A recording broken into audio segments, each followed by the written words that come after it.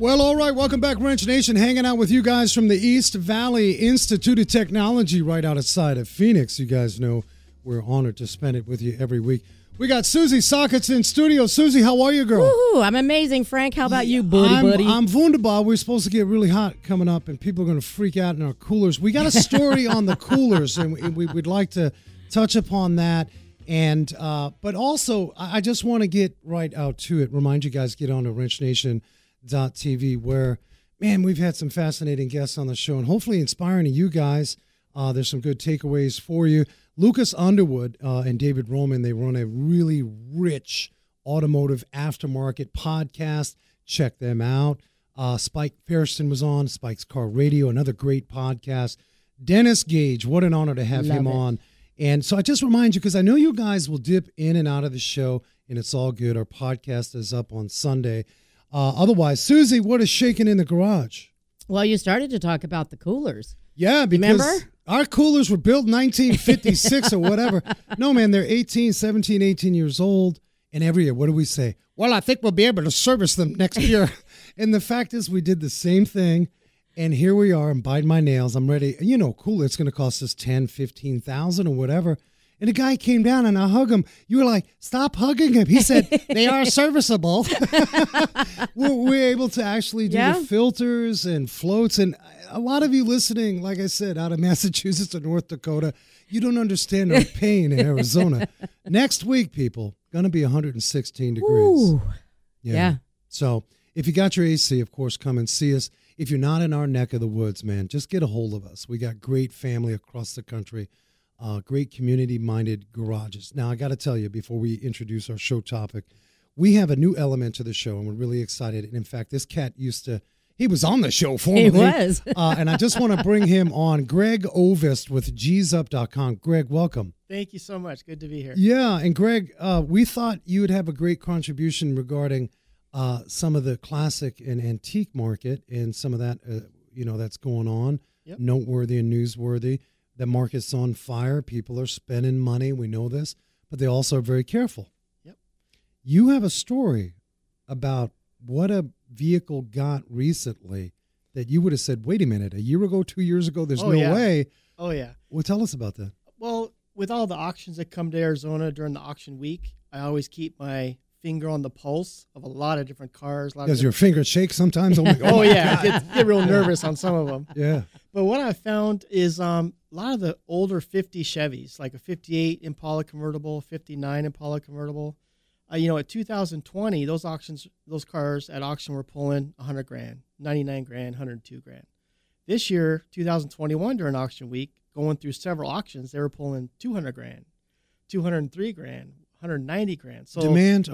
Talk to us about that, because a lot of people right now are crazy. shopping and they've got the money to spend. Yeah. Obviously, we can say the basic supply and demand kind of thing, but are people just off their rocker giddy about stuff right now, and they just want to flush cash in They their have stuff? to be. I mean, a lot of people obviously stayed home last year and avoided the auctions and the public venues. We were watching bad reruns on TV. Yeah, That's the problem. Now we want to get our spend on. Yeah. So this year, I mean, now they're spending money. People are out and about. There's also element of being at the auction personally, not online. So when these people are in these auctions and they're personally involved and they're bidding and they're in the moment, they're spending the money that they've been waiting to spend for over a year. What's your take? COVID changed us a little bit, and thank God it was a horrific time for many of us, and many of you listening right now, you've lost loved ones. Do you think it changed our behavior? Do you think we are comfortable as car enthusiasts just hanging out behind a computer, or we're like, screw that, COVID's done, we're going to the auction? No. Like if you look at Drew Alcazar's, Russo and Steele, I mean, that's a visceral. You're at the Gladiator Dome buying car, Yep. Has that changed our way of buying, do you see, from your discussions? I think some people have changed their perspective of going to the auction nowadays. Some people have become comfortable with the online venues, so to speak, of buying. But real, true car guys got to be there. They got to be in the moment. They got to touch the car. They got to see it. They got to feel it before they spend money. So I do think there's a percentage of customers or potential buyers that have changed their perspective. But on the grand scale, I don't think it's going to affect the long-term run of auction. I think in person is more fun, more adrenaline. Oh, yeah. Yeah. Well, it's like my wife says. She said, honey, why do you go to Safeway? to buy groceries. You can order it online because I Oh, want to touch my me chicken. too. I want to touch my chicken, man. I want to see what that chicken looks like. But it's part of that whole, and I certainly hope not for like my kids' sake. Like my daughter who's 12, it's like, you know, she's like, you know, all this app stuff, and I said, honey, you gotta touch stuff and Yep. you know make Tangible. Yeah, Yep. exactly.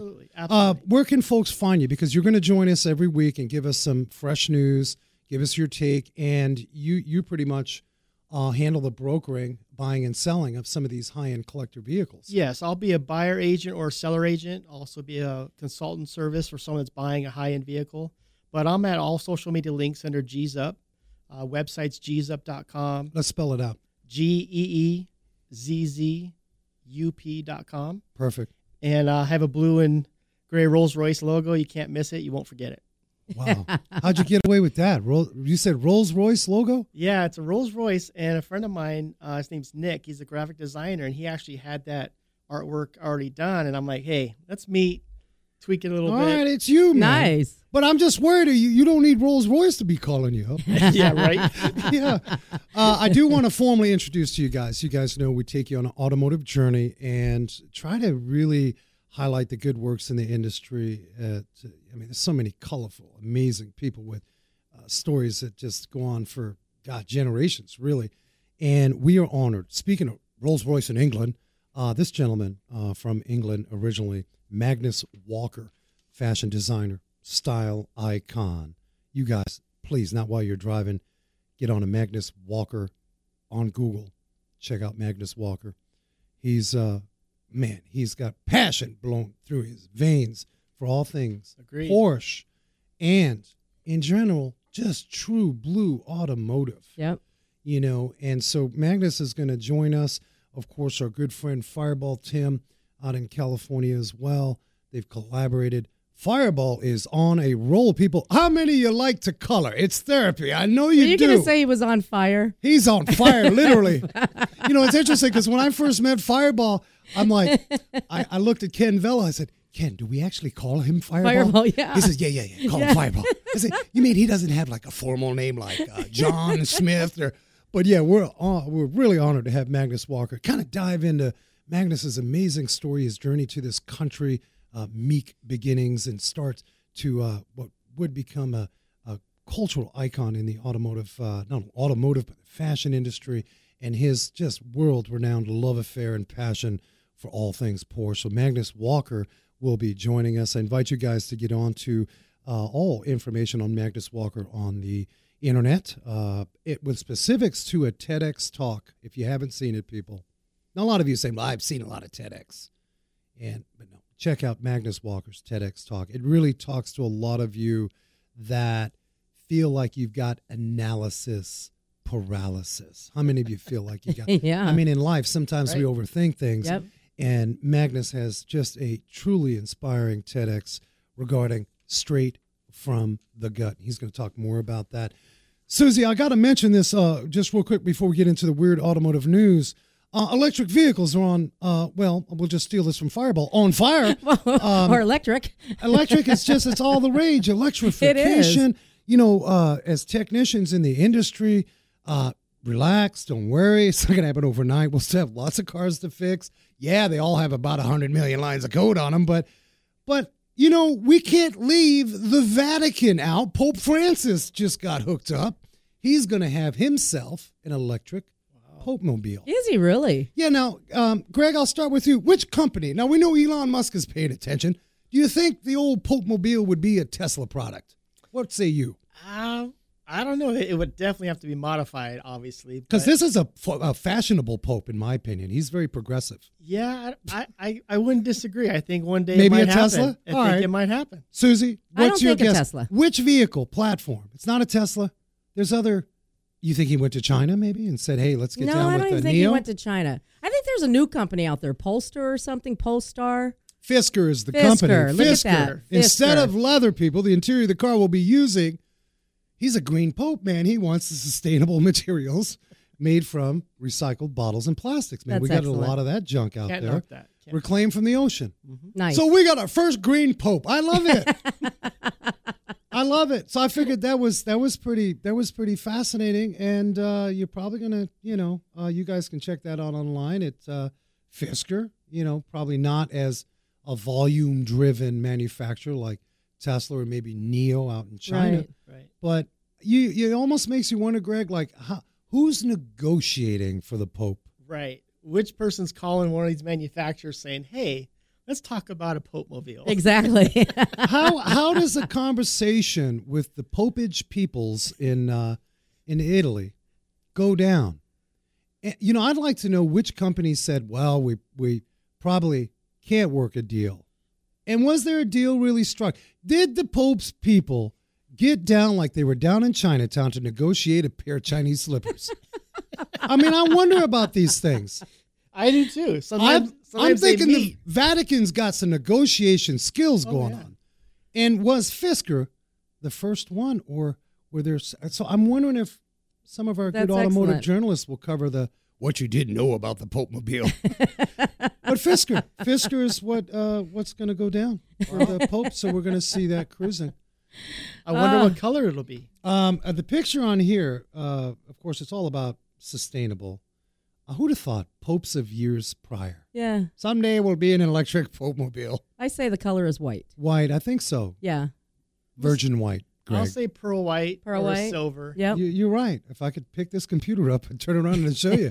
But yeah, and of course it's got the bubble, Yep. so you can stand and wave and not get assassinated. Terrible thing if that would ever happen, but got to have the protection. That's right. What do you think, Susie, about the Pope Mobile? I think he is changing with times, and I think that's excellent. He's progressive. That's right. Get down with the EV. Let's do Could it. you imagine if he had a gas guzzling caddy?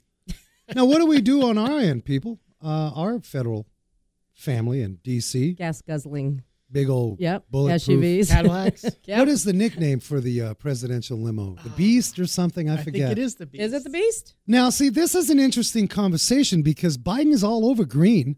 Yeah. Is he driving? Don't get political. I'm not. I'm just saying, family. The Pope can do an EV vehicle. Why is our... Can we change a presidential limo? Can some of you EV manufacturers make a bulletproof? I think Elon can. Oh, Probably. Yeah, Oh, probably. Yeah. He'll figure that out real quick. I mean, that window thing didn't go well when he started. But he was hoping. But I think I would love to see our president in a Tesla truck. Go more green. That little triangular looking. Oh, the cyber one? Could they get away with that? A No. lot of you don't like that one. Yeah. But Biden's got to be green. I don't think it's aesthetically know. pleasing. What's happening in the weird section of the automotive news, girl? What is the deal with people wanting to drive before your legal age? Oh, we all did it. Come on. I know, Come but what are on. the legal ages? What are they, Well, it 16, depends. 18? Some of our folks in Georgia are driving at 11 years old. I know. But in the right setting, maybe it's okay, right? We talked on the show about a 10-year-old, actually a 5-year-old boy who drove off in the mom's Dodge on a quest to buy a Lamborghini. That was in Utah. Do you remember Oh, that wow. story? A 5-year-old. I 5-year-old. Do you my remember me- that? My memory slips me as I get. But did we cover that? We did cover that in one of my weird automotive Wow. news. A 5-year-old, Greg, escapes in a vehicle to do what now? To go buy himself a Lamborghini.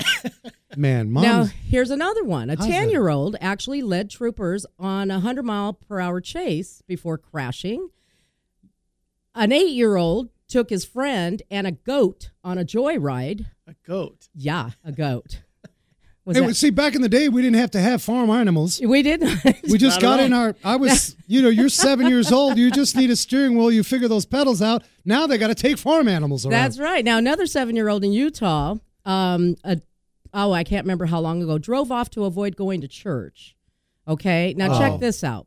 In Utah again, couple of sisters, yet another story about getting behind the wheel. Under 10? Ages 9 and Wow. 4 What? apparently woke up before their parents, got dressed normal day, grabbed the keys, took off in the family car, headed to California to go swim in the ocean for a little summer vacation. These kids are independent. That's I'm crazy. telling you. What is TikTok doing to our people, man? I don't know.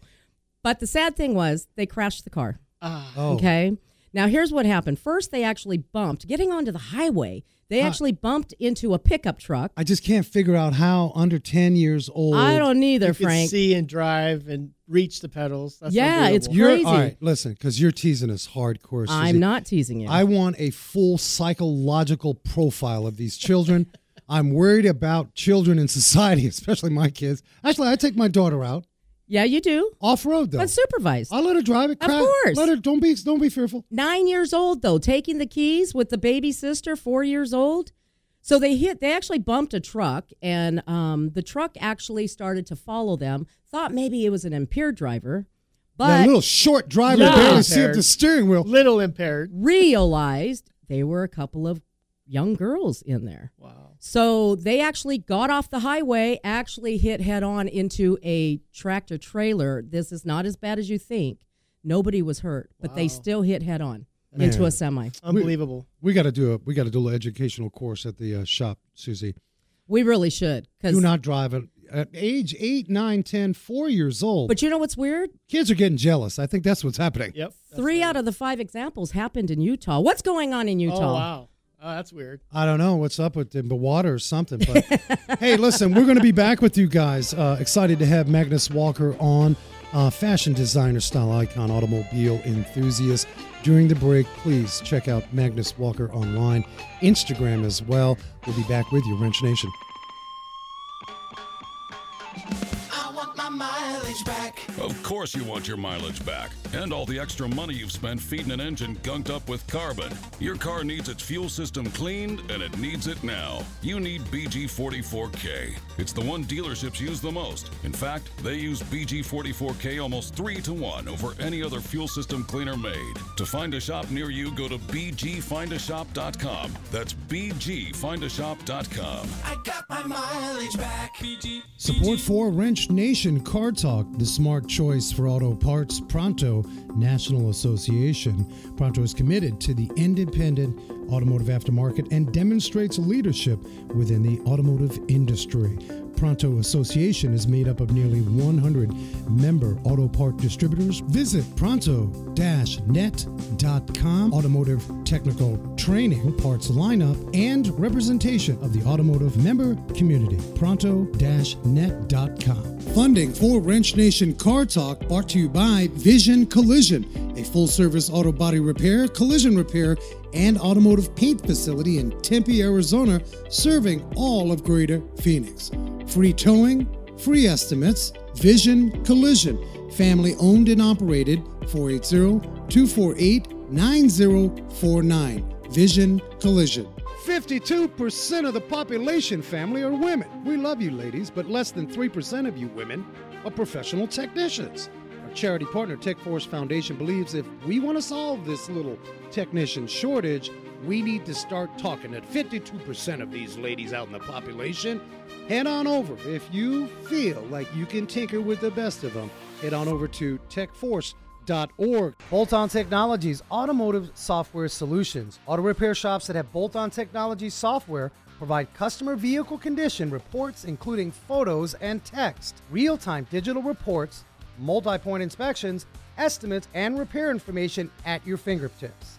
Info at boltontechnology.com. Funding for Wrench Nation Car Talk brought to you by Anytime Auto Glass, a family-owned full-service windshield replacement and repair company with a focus on hard work, integrity, and providing a no-hassle professional service for their windshield and vehicle tint clients. AnytimeAutoGlassAZ.com or call 480-430-4597. Anytime Auto Glass.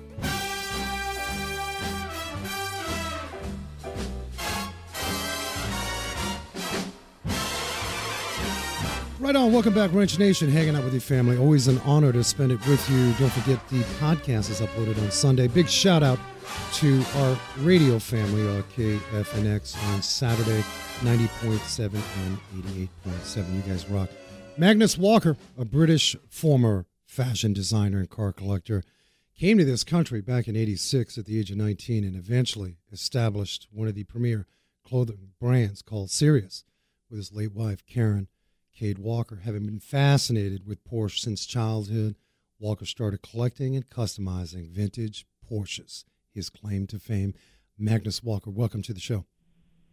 Hey, guys. Thanks for having me on. Yeah, man, it's an honor to have you on. I got to go back in time because we just mentioned something, and God, many of us, Susie, Greg, can relate to the sort of beginnings. Magnus, you came to this country. It was overwhelming, I imagine. What were you thinking when you landed on the U.S. soil back in the day, Right. as far as a direction? We got to go back to 1986. I landed at JFK. I came to the States to work on a summer camp with underprivileged kids just north of Detroit on Lake Michigan. So it was exciting. It was nervous. It was a culture shock. New York City was hustle bustle in 86. Then I got on a Trailways bus and went from New York to Detroit. And then I spent that summer learning to become what I call an adaptive swimmer. And by that I mean, I got dumped in the deep end of the pool in a unfamiliar territory in an environment that I was not familiar with. England doesn't have summer camps. We have scouts, but I wasn't a scout. So being in the middle of nowhere, north of Detroit was a culture shock. But like I say, that's where you sink or swim, and you got to learn to fend for yourself pretty quickly. So it was an exciting time, and, I'm real thankful that was how I came to America. And then after that, it was sex, drugs, rock and roll. Yeah, I got to ask you on that point, because a lot of us, sometimes in life, we just have no choice. I mean, we go to these new experiences. Did you feel like you ever had a plan laid out? Here I am. I'm working these summer camps, this new adventure. Did you say to yourself back then, a week or 2 weeks from now, this is how it's going to look for me? Or did you literally say, you know what? Okay, I got to learn how to swim this one. Yeah. I'm the latter, I'm what you call street smart as opposed to book smart. I left school at 15 with 2 O-levels. I used to hate it when, a teacher would say, where do you see yourself in 5 years, or a career advisor? And, my dad would always say, cut your hair and get a real job. Well, I've had long hair since I was 13, so I've had long hair for 40 years. I've never really cut it. I've never really had a job. So the answer to your question is, for certain type of people, myself, included, I just sort of go with the flow. I never sort of had a plan as to where I wanted to be. All I knew was in 1986, LA was more appealing than Sheffield, which is in the north of England. So, I just sort of went along with the flow, and when an opportunity came my way that was something I was interested in, I took that opportunity and ran with it. And if it was something I enjoyed doing, I would do it 110%. And to this day, I still tend to say yes more than I say to no to things that are either super appealing to me or a little scary to me.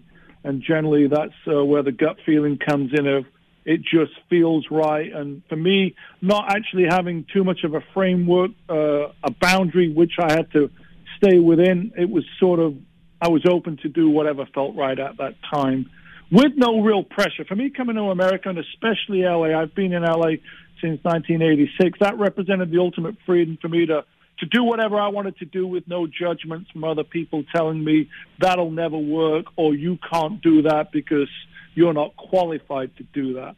So to me, coming to America really was the ultimate freedom to do whatever you want to do when you want to do it. And along the way, obviously, there's some missteps and, steps backwards, but the goal was always to move forward. But I never had a goal of this is where I want to be in 5, 10, 20 years type of thing. That's not really who I am. You're speaking to a lot of youngsters out there that actually may be coming from that background where uncle and aunt and mom and dad, let's face it, maybe mom and dad, they're separated, so they're really hearing some extremes.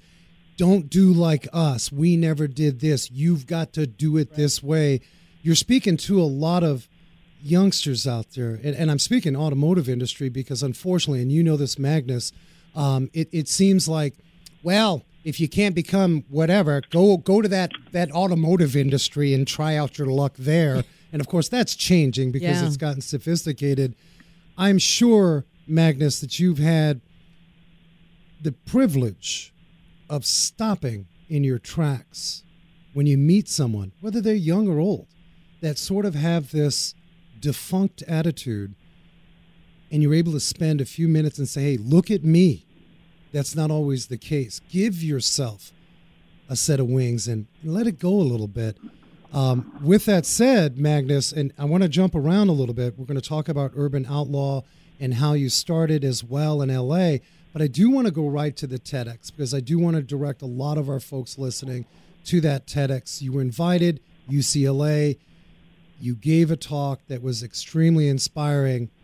Talk to us about more of that gut instinct that really drove you. Well, the TEDx TED Talk was something I'd literally never heard of, but I have to back up 2 years prior to that because without Tamir Moscovici's film Urban Outlaw, which came out October 15th, 2012, there would have been no TED Talk and everything else that came after it. So Tamir Moscovici made a short 32-minute documentary film called Urban Outlaw, which was essentially the story of my journey, of my life of coming to America and doing things that inspired me and I enjoyed, centered around mostly my love affair with Porsche. But the film is not necessarily a Porsche film, it's a journey. But without that film, I would never have done the TED Talk, because the people that invited me to do the TED Talk had seen the film Urban Outlaw and said, hey, we think you'd be great for a TED Talk.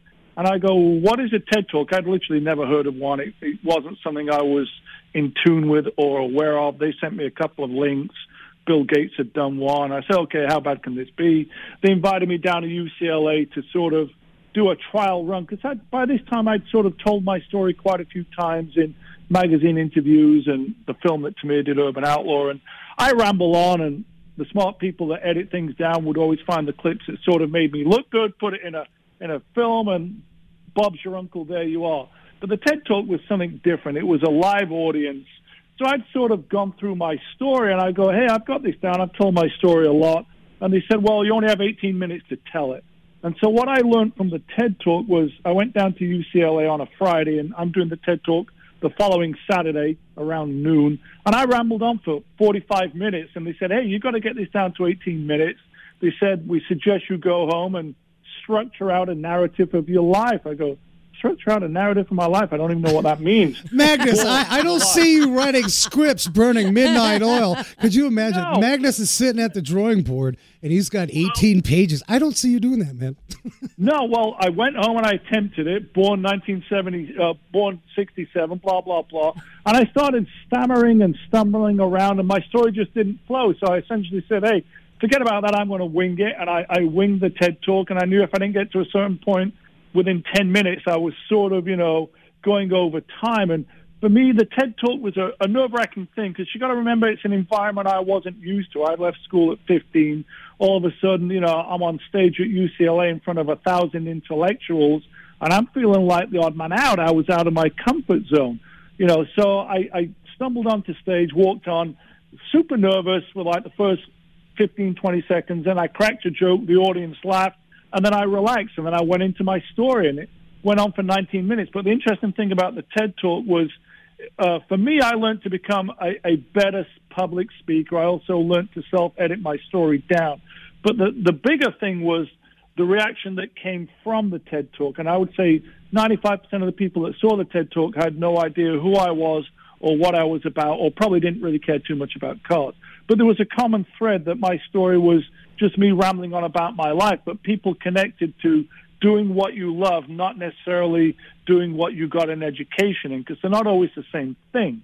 A lot of people, are sort of possibly going down a path to be something, following in the family's footsteps, that they may not be super connected to, i.e. doctor, lawyer, because your father was a doctor or lawyer. But in reality, these people may just want to brew bourbon or, surf or build skateboards or whatever it may be. So the amount of feedback that I got from the TED Talk was really more inspiring than me actually doing the talk, because in a weird way I'd connected with, just a broader audience and spectrum of people that shared the same sort of common bond of doing things that you love. So that was the most rewarding thing from the TED Talk, more so than perhaps even any of the car-related stuff I've done, because yeah, it's great when people say, I love your cars that you build, but if someone says, hey, you inspired me to do something I'd always wanted to do, that really, for me, was more rewarding in a way of giving back without even really trying. So I was super fortunate to be given that opportunity to give a TED Talk, and it was one of the better things that I'd done with my time, because the sort of feedback and outcome and what I'd gained and grown from that was way more rewarding than the actual 19 minutes on stage. But and that's the best, so right there. That's essentially the story of the TED Talk. Reciprocative, right? The best things in life is we can't just, okay, I did it, I gave it, but there was no reciprocation Right. that way. And You're speaking on the whole thing. I've seen people speak for 2 hours, and it was like, okay, when is this over? You spoke Yeah. from the heart. And I think when you were sitting down, and I've experienced this, Susie, I'm sure Greg, many of you listening, you sit down, you've got some formality that you're dealing with. I don't care if it's an audition with a trombone, whatever. And you sit down and you start thinking about, how is this supposed to be? How is this timeline look? And it messes with you. And I think, Magnus, you said, you know what? Here's the basics. I'm me. I'm doing me. Let's do this. And I mean, that's straight up. Yep. Yeah, I think that's my relatability in a certain way. Is I'm still down to earth and I'm still winging it. There is no master plan. For me, things happen organically. Still to this day, I'm kind of a one-man army in the sense of I don't have a team behind me. There's no agent, no manager. It's me and the iPhone, and I'm kind of easy to get a hold of. And I think that just makes I'm relatable in that sense of. There are no walls up around what I do. You either like it or you don't. If you want to come along for the journey, great. If not, so be it, right? Everyone's got an opinion. I'm just sort of doing my thing and sharing it with the world out there and just trying to make the most out of every moment and do things that I enjoy doing and fulfill, my sort of journey on Well, you're on life. You are inspiring many, and not necessarily Greg. This isn't Greg Ovis with G's Up. This isn't a story about, all things cars, great. But if I'm just an individual that can get lit to next level, I don't care if you're basket weaving. Magnus, I'll say it for you because you're a humble cat. You're inspiring a ton of people that way. And I want to personally thank you. I watched the TEDx talk. You spoke directly to me. And I am one of those solopreneurs. Susie and I, Greg is, many of us. And I think in the world of marketability and branding, I think there can be, Magnus, do you agree, some pomp and circumstance. Of course, we've got to choose our battles, where we spend our time, because we want to make an impact. But I think sometimes, Magnus, there can be some pomp and circumstance, and those brands end out losing opportunity. Yeah, for sure. I mean, for me, I always say passion's something that you can't put in a bottle and market it. Here's passion. It's $1.99. You sort of either have it or you don't. And I think that's the common bond with a lot of car people that I've met is the passionate for the love affair of the car, the search, the journey, the transportation. And that's just sort of one thing. I find people that are passionate about things that they love doing, they're very open to share their story and their journey, and often it's the simple way that sometimes people overthink and forget about, or, a lot of people fail before they even cross the start line. They'll have an idea, they'll run it by the buddy will go, hey, that's a stupid idea, it'll never work. And so a lot of people are afraid of failure, so they never attempt it, and you really have to cross the start line before you can really go anywhere. But not everyone tees up to the start line. So, I think passion is one of those things that you're self-motivated, right? Whatever it is you want to do, if it's some burning desire, you're going to find a way to make it happen, whether it's climbing Everest or swimming across the English Channel or whatever it may be that drives you to get out of bed earlier in the morning, or the one thing that you wake up at 2 a.m. in the morning thinking about, whatever it may be. Everyone has a story or a moment where they're waking up in the middle of the night thinking about something. They wake up at the crack of dawn eager to go, and they're devoting 12, 14, 16 hours of their day to do it, because if it's something you love, you're not actually looking at the clock counting how many hours you've spent trying to achieve that goal. You're just driven until you can no longer, sort of think straight. And I think we've all been in that position where when you're in that situation, it's worth doing. Yeah, you're off the bus. You're crossing the country. You just got done with summer camp. That was a certain vibe for you. Here you are in L.A., mid to late 80s. A whole punk rock scene going on. How, Magnus, did you end up in the clothing business? It was kind of accidental. I was couch surfing in and around L.A., and being English in L.A. in the 80s was awesome, and nightclubbing. And, at one point I was on the beach in Venice, and basically someone just literally offered me a job. Hey, you're English. Do you want a job? It was literally as simple as that. And it was selling seconds from the Gap. I was like the hawker that would stand on the boardwalk, step right up, don't be shy, buy 1 for $5, 2 for 10, 4 for 15 type of thing. Wow. And so that was a little odd job where I think they paid me like 10 or $20 a day to stand out there on the baking sun and bring people in the booth.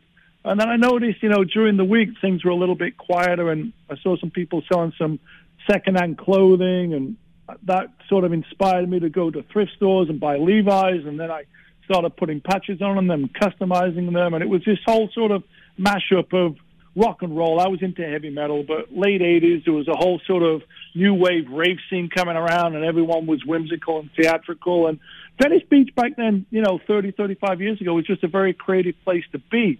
It was kind of like when you hear these stories about people in the swinging 60s and Kings Road, in London, or, the Woodstock generation. Yeah. Venice Beach, for me at that period of time, was a magical moment. I was early 20s, doing whatever I liked, and that was how I accidentally fell into the clothing industry. And then one thing led to another. We started wholesaling, and I personally designed what I wanted to wear that wasn't necessarily available on the rack at your local clothing store. So I was always about customizing, making my jeans as tight as possible, sewing patches on my denim jacket, and it was a very rock and roll look. And of course, LA's a rock and roll town, and we started wholesaling and then retailing. We had our own store. We met a bunch of rock and rollers who, basically wanted some cool clothes. And that was just that moment of time. It happened very organically. It wasn't planned. It went from selling stuff on the boardwalk to selling stuff on Melrose to wholesaling to boutiques to opening our own store. And it was baby steps, but it was also the timing was right. And we were doing something just slightly different. We weren't inventing the three-legged pant, but we were just tweaking and putting our own flavor on things that personally excited us. And then you realize, Alice Cooper likes this stuff. And all of a sudden, these people that I grew up, seeing gigs as a kid, I went on tour with Alice Cooper and met Led Zeppelin. It was just one of these LA stories that just organically happened. But the common thread between everything that I've done was I was super passionate about it, but I had no education in it. But I found a way to sort of adapt and make it work. And that's what's great about LA. It's a real melting pot of, you want to be a movie star, rock star, fashion model, car designer, the opportunity and the accessibility to the tools and infrastructure to obtain that goal and achieve that goal is here, more so than in any other city, I think. And then factor in the weather's great and there's a lot of people here, and it's, a cultural capital of the world for all things sort of entertainment and fashion and automotive. It was just right place to be, right time with the right idea. And I had the drive and work ethic to put those long hours in, never give up and make it happen. So there's sort of the long rambling answer to how I got into the fashion clothing business. Yeah, no, it's spot on. And I got to ask you, because I think a lot of folks right now are on that sort of right on the edge. They don't know if they're going to fly smoothly over that cliff or they're just going to nosedive. One thing that folks that are, and I wouldn't even use the word, I think rebel can be a dangerous word in some perspectives. But the word no, you can't. What do you tell someone who's passionate about what they do? They believe in it. As you said, they're burning midnight oil. They don't even feel it. In fact, their family members got to pinch them and say, hey, we're here. What do you tell someone that's got passion and drive? Maybe you've given us an example back in the day when you started your clothing store and a clothing retail outfit. What would you do with a no? Did people tell you, no, you can't? And how'd you deal with that? Well, the key is never give up. I'm going to go back to when I was 8 years old, and I used to do a lot of cross-country middle distance running. And in the late 70s, I ran for this club called the Hallamshire Harriers. And a few years before I was there was a runner called Sebastian Coe, who went on to be Olympic world champion, world record holder in middle distance, 800 meters and 1,500 meters. And he won Olympic gold in 1984 at the LA Olympic Games. But in 1978, a few years before that, I met him, and I'd done this cross-country race. I finished, third, I believe, and the certificate's dated, I guess, 1978, so I'm 11. And Sebastian Coe signed the certificate, and all he said was, well done. 2 words, well done, Sebastian Coe. I still talk about this moment over 40 years later because it was a positive affirmation of support from someone who I actually admired, and it was like a pat on the back. Now, Sebastian Coe was a big deal to me as an 11-year-old cross-country runner. He was Olympic world champion record holder. So the answer to your question is you always got to be supportive. I didn't always necessarily get support from my family, but someone who I idolized just said 2 words, well done. I still talk about this to this day. So, the question is, or the answer is, you got to be supportive and basically tell people, hey, never give up. You know, when we were doing a lot of the clothing stuff, we'd often have mums come up to us at trade shows, and the conversation happened several times. My daughter wants to get into fashion. Should she go to fashion school? And I would always say, well, fashion school will sort of teach you the business end of it, but it won't teach you the idea. Yeah. You don't have to go to school to have an idea. Everyone can have an idea. So for me, it was more just do what you love to do. Don't necessarily worry about, I don't have the right qualification to be a fashion. There is no qualification to be a fashion designer. You know, school can't teach you ideas. It can teach you the mathematics and the business end of it and the basics, but an idea is something that cannot be taught. And when it comes to fashion, you know, you're either leading or you're following. You know, no one wants, there's nothing more dated than last year's fashion. But, you know, school won't teach you the idea. The idea comes from within. And that idea goes through life, whatever it is, whether you want to be, you know, a car designer or a movie star, whatever it may be, right? You know, the idea comes from within. So the answer to your question is, you know, when someone says no, if you have strong enough belief to stay self-motivated and keep going, you just keep pushing forward, right? You know, if you give up the first time someone says no, you're sort of out of the game. So just got to keep pushing forward. You got to keep motivated. pushing. Yeah. And, you know, it's baby steps, right? You know, success, whatever goal you set for yourself, it's not going to happen overnight. You've got to take it in steps, set achievable goals. You know, I'm going to do X amount of this, X amount of that, but set a goal as to a deadline when you want to have it done. That's and then it. That's step one. Yeah. And then you just keep going. Climbing more steps. I think time for sure plays with our head. I think we should throw the clock away and just make the best of our time. If you're just joining us, Magnus Walker, please get on Instagram at Magnus Walker. Magnus, hang tight. We're going to take a break. We're going to talk about your recent collaboration with Fireball Tim and, of course, the 911 Porsche collection. We're not letting you go without talking about that. Hang tight, Wrench Nation.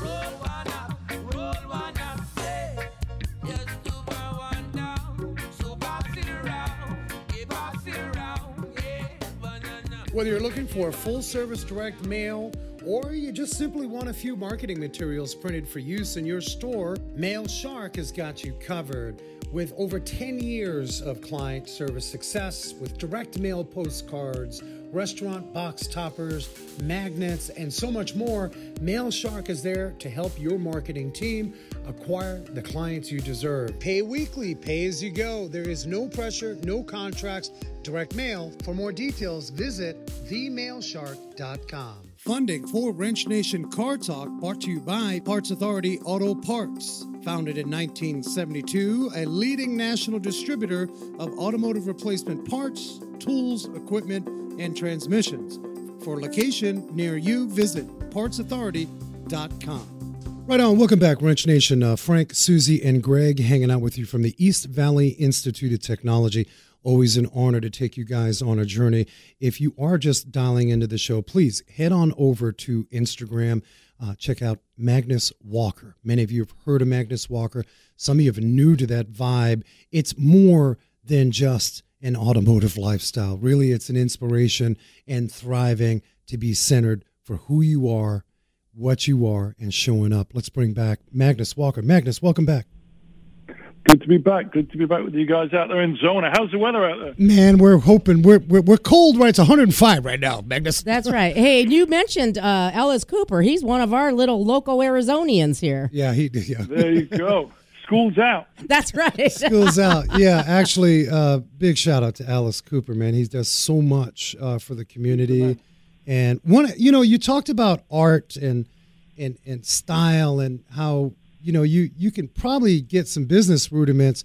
As a jazz trombonist, I have been fortunate to play with a ton of cats. Arturo Sandoval, who Dizzy Gillespie brought over from Cuba, I had a chance to jam with him. And I asked him after the jam session, things kind of settled and died down. I said, Arturo, how do you separate the business of music and performance? That expression. He didn't give me a straight answer, Magnus. He just said, I got good people. But I think a lot of creatives struggle with that. Mm-hmm. A lot of people's, how do you deal with that? I mean, you're a creative. How do you stay in the zone? Well, the zone's not a 9-to-5 job, so you're not always in it. For me, when it comes to the car end of things, it's a hobby. So I just do what I want to do when I want to do it. That way, I'm not on anyone else's sort of timeline of managing expectations and deliveries. That's why I don't build customer cars. I just play around and build for myself. What I will say is, for me personally, and this is not for everyone, but for me, I've never really focused on money. It's sort of come doing things that I love to do, but it's never been the motivation. It's like I've had money in the bank and I've had no money in the bank, and I'm kind of the same with or without it. I've got to a point where I have what I need. It's like you go through these decades. The 20s, for me was building it. The 30s was expanding it. The 40s, you start slowing down a little bit, reprioritize. Things that were a priority before maybe are not quite as important. Health becomes one thing. I turned 50. It's like I'm not quite as active as I was before. So priorities shift. But I suppose the answer to the question for me, how do I separate the two? I never really chased the money. So it wasn't like this, the goal of, need more of this, need more of that. And my timing was always good when it came to sort of acquiring things when they weren't trendy, i.e. early Porsches when they were affordable. So timing to me is always important. Yeah, and I love the idea, Greg. There's something said in there, and with all due respect to many of you out there that are, your gig is, I got to be there 7:30, it's 4:30, but I think at the end of the day, do what you love, man. Try the best you can. Your life is too short. Magnus, when you hit 50, I can relate. Things you start to reflect and say, okay, do I really need to do that over there for this situation, or can I just do what I want to do? Yeah, I mean, for me, the ultimate freedom is being able to do whatever you want to do when you want to do it. And that can mean anything. It can mean, okay, I'm going to go travel around the world, or you downsize, or whatever it may be. But to me, that is the ultimate freedom that money doesn't necessarily buy. And I've discovered health is important. If you can't get around, I'm all about, being mobile, being able to go wherever I want to go when I want to go.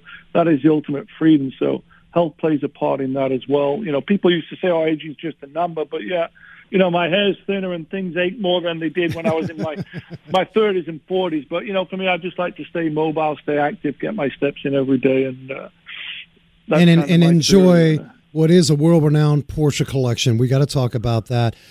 Your mind going way back, in fact, before at the doorsteps landing here in the U.S., I understand that you wrote a letter to Porsche when you were very young. Yeah, true story. My dad, we grew up working class north of England. Didn't necessarily have cool cars in the family. My dad was a salesman, company car, but we watched a lot of motorsport, and we'd go to car shows. And I went to the London Earls Court Motor Show in 1977 when I was 10 years old. Visited Porsche, came back with a brochure and a poster. Had the poster on the wall. Wrote to Porsche as a 10-year-old, said, "Hey, I want to design cars for you."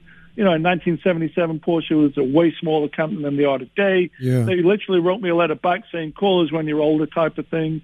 And I sort of forgot about it until Tamir's film came out in 2012, 35 years later. He'd actually asked me in the film, what do you think Porsche would think about the cars you'd built? And I said something like, I hope they'd be smiling and happy. And literally, like 2 months after the film came out, I got a letter from Porsche basically saying, hey, we saw your film. We see you have a passion for the brand. We understand you wrote us when we were 10 years old. We'd like to invite you to come and visit us. And I'd never gone to Porsche. I've never owned a new car, never owned a new Porsche. So, it wasn't like I was going to the Porsche dealership or visiting the museum or the factory in Stuttgart. But literally 35 years later, in 2012, I wrote the letter in 1977. They wrote me a second letter, and I went to see him, and that sort of sparked this strange relationship that I have with them, where I'm not affiliated in any official way, but they seem to realize to a certain degree I have this thing that I mentioned earlier, passion, which is something you can't manufacture. And the timing of the film was good because the 911 was celebrating its 50th anniversary. The whole world was talking about Porsche, and my sort of narrative story, sort of fit a lot of different genres of, I wasn't a typical Porsche-looking person, and I had a unique sort of take on my philosophy with what a Porsche meant to me. And that story just kept evolving, and then people started inviting me places. But my backstory was, fell in love with Porsche as a 10-year-old, bought my first Porsche in 1992 at the Pomona Swap Meet, which still to this day is one of my favorite places. everyone should go to the Pomona Swap Meet. Pomona if you're in Swap LA. Meet, yes. Wow. Yes, indeed. Yeah, I bought my first Porsche. It was a 74 slant nose, cost me $7,500, and it represented a dream come true. I was 25 years old, so 15 years after that letter, I acquired my own first Porsche, and it was like a personal sense of achievement, a dream come true, and just sort of opened the door to, you know, a different type of speed and a different type of freedom. So that was sort of how my love affair with Porsche started, and 44 years later, I'm still passionate about all things that are, you know, related to Porsche cars. And how many in the collection currently? I got a few. You know, it started out just early 911. Now it's expanded to everything that Porsche's ever built in a sports car. So that really means front engine, mid engine, rear engine, air and water cooled. And when a lot of people think of Porsche, they just obviously associate it with early 911s. But to me, I like, you know, the 924s, the 928s, the 914s. I like variety. I'm all about variety and different experiences that can be gained and shared behind the wheel. That is awesome. I mean, Magnus, before we get into Fireball Tim's collaboration with the awesome coloring book, where can folks find you? I know we mentioned Instagram. I just want to make sure that we get folks to maybe find a .com or anything out there that you can direct folks to that you'd love to probably mention. Instagram, Facebook are the sort of best places to follow. I have a YouTube channel where, you know, I post things up, videos. I'm doing this show with Haggerty called The Next Big Thing. I saw that. That was awesome. 2. Yeah. Yeah, season 2 of The Next Big Thing's coming out July 5th on the Haggerty YouTube channel. Essentially, it's a show I'm doing in conjunction with Haggerty where it's just my sort of opinion on, truth be told, it's cars that I'm interested in that are not Porsches. You know, the cars that may not have been the poster on your wall, but could be the next big thing. It's everything from like a Jeep Grand Wagoneer to a Saab 99 to a Ferrari 355. You know, it's like that's an eclectic array. Yeah, but you're giving voice to some of the minority vehicles out there. We love it. These are cars that, you know, might be the underdogs. You know, a Toyota Cressida wagon. You know, it's not necessarily the coolest car, but when you show up at a Cars and Coffee, it's probably going to be, for one reason, a car that stands out. You know, see, these are the cars that some of them I'm personally interested in owning. Like, I want to own a Jag XJS, so I featured that. I've always loved the Dodge Viper, which to me is still an undervalued car. I owned a Saab 99 Turbo when I was younger. And so, you know, these are cars that I might want to get myself, but it's just more a way of me enjoying cars, sharing people's stories, listening to what their love affair with a particular car is all about. You know, why do certain people like certain cars? You know, so it's like a lifestyle journey. So I'm super excited to do that. So, well, we're honored to catch it. Interested, catch it on YouTube. Haggerty.com, is that right? Yeah, it's on Haggerty's YouTube channel. You know, okay. We got 1.5 million subscribers. So just go to YouTube, punch in Haggerty, and look for The Next Big Thing. So I'm doing that. And then, yeah, like you said, I got this collaboration with Fireball Tim. Yeah, let's talk about that. You went from clothing, you were out there, you developed your passion, never stopped as a youngster to Porsche. And during this whole ride, did you ever think you're going to grace a coloring book, and Fireball Tim's coloring book? Has that ever come to mind? I'm going to be in a coloring book? It never came to mind. I mean, I had a book that came out in 2017, autobiography called Dirt Don't Slow You Down. I never thought I would have a book. I never thought I would have a film that came out that won some awards. So a coloring book, you know, back to me not making lists. I didn't have a list of gotta have a coloring book, but let me tell you, it's super duper cool. You know, it's, first of all, it's affordable. It's $9.99. It's 48 pages. It's 19 of my favorite own personal cars. So these are cars that I've, you know, built, modified, that are in the book in chronological order. It starts with my 65 911 being the oldest one, and the bookend is my 2004 GT3. So it takes you on a journey through my customized Porsches, and Fireball Tim, basically I provided images and photos of my cars that then he re-rendered into this post-apocalyptic LA Blade Runner-esque future 100 years down the road. That's Fireball. It's a coloring book for kids of all ages. Sure. Just to kind of reset with Fireball Publishing, actually is currently creating, and we can all speak on the talent of Fireball as one of the greatest Hollywood designers for a lot of the movies that you're familiar with, Jurassic Park and many others. But Batman. Batman, Yeah, can't forget. Yeah. In The fact, Batmobile. yeah. Were you guys? I forget. I lose timelines sometimes. I know Fireball was at the Peterson. Were you there at the Peterson? He was given a tour, and they were going through some of the. No. Okay. I actually never met him. He shot me an email. I'm like, sure, come on down. I met him. He's obviously a wild, crazy guy. Yeah, he is. We He's love great. him. Yeah. L.A. local, great family, grew up in the movie industry, and he's just an infectious, passionate guy, Yeah. right? So you get caught up in his energy. Yep. Yeah. And you go, why wouldn't I do a coloring book with this guy? It's just something that's really pretty cool. Yeah. Everyone likes to doodle, and so, you can just get out whatever it is you want to doodle with, Sharpies, crayons, whatever, right? Dirty engine oil, whatever it may be. So it's just a cool thing to flip through. In this world today, everything's like disposable and digital, right? We're all looking at stuff on your phone. Yeah. But yet to actually hold something, it's like, a car magazine, right?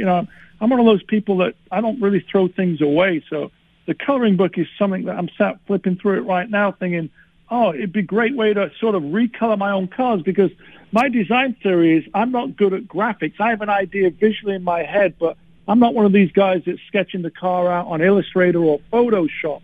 I literally will take a photo, print it out on an 8x11 sheet of paper in black and white, just like the coloring book, and I'll color it in. I did this 914 art car that went to SEMA with Mobile One in 2019. And I literally, it was something that was rattle canned in a couple of days, and it's got a checkerboard roof that I literally put yellow Post-its on the roof, took a photo of it, and then colored it in with Sharpies. So that was kind of how I designed my own sort of livery on cars. So when Fireball came by and said, hey, let's do a coloring book, it was like, wow, this is like the next evolution of how I'm actually doing stuff. Well, So, and it's it was a great therapeutic. collaboration. It's therapeutic. We all need to get our color on. That's right. It is therapeutic. I think. It's sort of cool to see people's renderings or recolorings of my cars. I'm actually going to do a little design contest around the book where I'll get people to submit their favorite re-rendering illustration or coloring, of my car with a hashtag, whatever it may be, and then I'll pick someone who I think's, my favorite and give them a bunch of Hot Wheels and various other things just to get people engaged in actually creating something, right? Yeah, we need more of that. Yes, we do. We're too digital. I think we need to get back to, and even if you're picking up a big fat magic marker, and it doesn't have to be perfect. I think some of us are chasing perfect too much. You don't have to color between the, you can color outside of the lines. Well, Magnus, we don't think you're going to be coloring in the lines. But you guys can find just get on Amazon.com and look at the whole series. Of course, the official Magnus Walker coloring book. Magnus, we wish we had hours and hours, man, to hang more. We are just thrilled that you're able to stop by. Things get busy. Thank you so Time much. flies when you're having fun, right? Yes. Oh, my gosh, yes. You were an amazing guest. Well done. Yes, Well, I Magus. appreciate the support. We should do this another time. And next time I'm out there in Zona or at the Rock Hounding Gem Show, I'll swing on by and see you guys. Absolutely. An honor to have you on. Thank you so much. Appreciate your time, You rock. guys. Yeah, you guys check it out. Get on a Magnus Walker Instagram, and I think he spoke a lot of. Greg, isn't it the case? Maybe when you were younger, you overthought it, maybe, and you just realized as you got older, I got to some of this is I got to do for me. Yeah, there's something to be said for Magus. Going through, we're going with the flow, going with his gut. Look how it's paid off for him, and for him to have a speech in front of people and walk away just as. And I think positive he as the he had some nerves about that. I think they may have set it up to the point where they created too much formality for him, and that got him. And then he finally just said, "It's like shooting a rubber band. It's just going to fly. You can't hold that rubber band. It's got to fly." Susie, what do we got next weekend? Well, I'll tell you what. I am actually going to talk about a little local one first. Okay, real do it. quick. We got a quick moment. Saturday from let's say 8 p.m. to 11:30, downtown Chandler. Culture music in the park, outdoor live concert. Gonna be great. Greg, what do you got? Oh, well, we got to not forget about Ken Villa's Fountain Valley Car Show coming up. I mean, we have to be there on the 19th of California. It's going to be a Great show, lots of attending. Yeah, you guys 350 plus cars. We'll be out there. We mentioned it last week. In fact, Ken Vella's coming on. He'll have some guests. But Fountain Valley Car Show, all of our California family, and even our local family. It's going to be hot next week, people. You want to take a quick drive. Yeah, you may go to Disneyland, but stop by Fountain Valley Car Show. You can find that all over the internet. And that's June 19th, Susie. June 19th. That's it. As I tell you every week, man, be safe, hug each other, and never forget to hug a mechanic. I studied evil, I can't deny it. Was a hoodoo charm called He Loved Me or Die.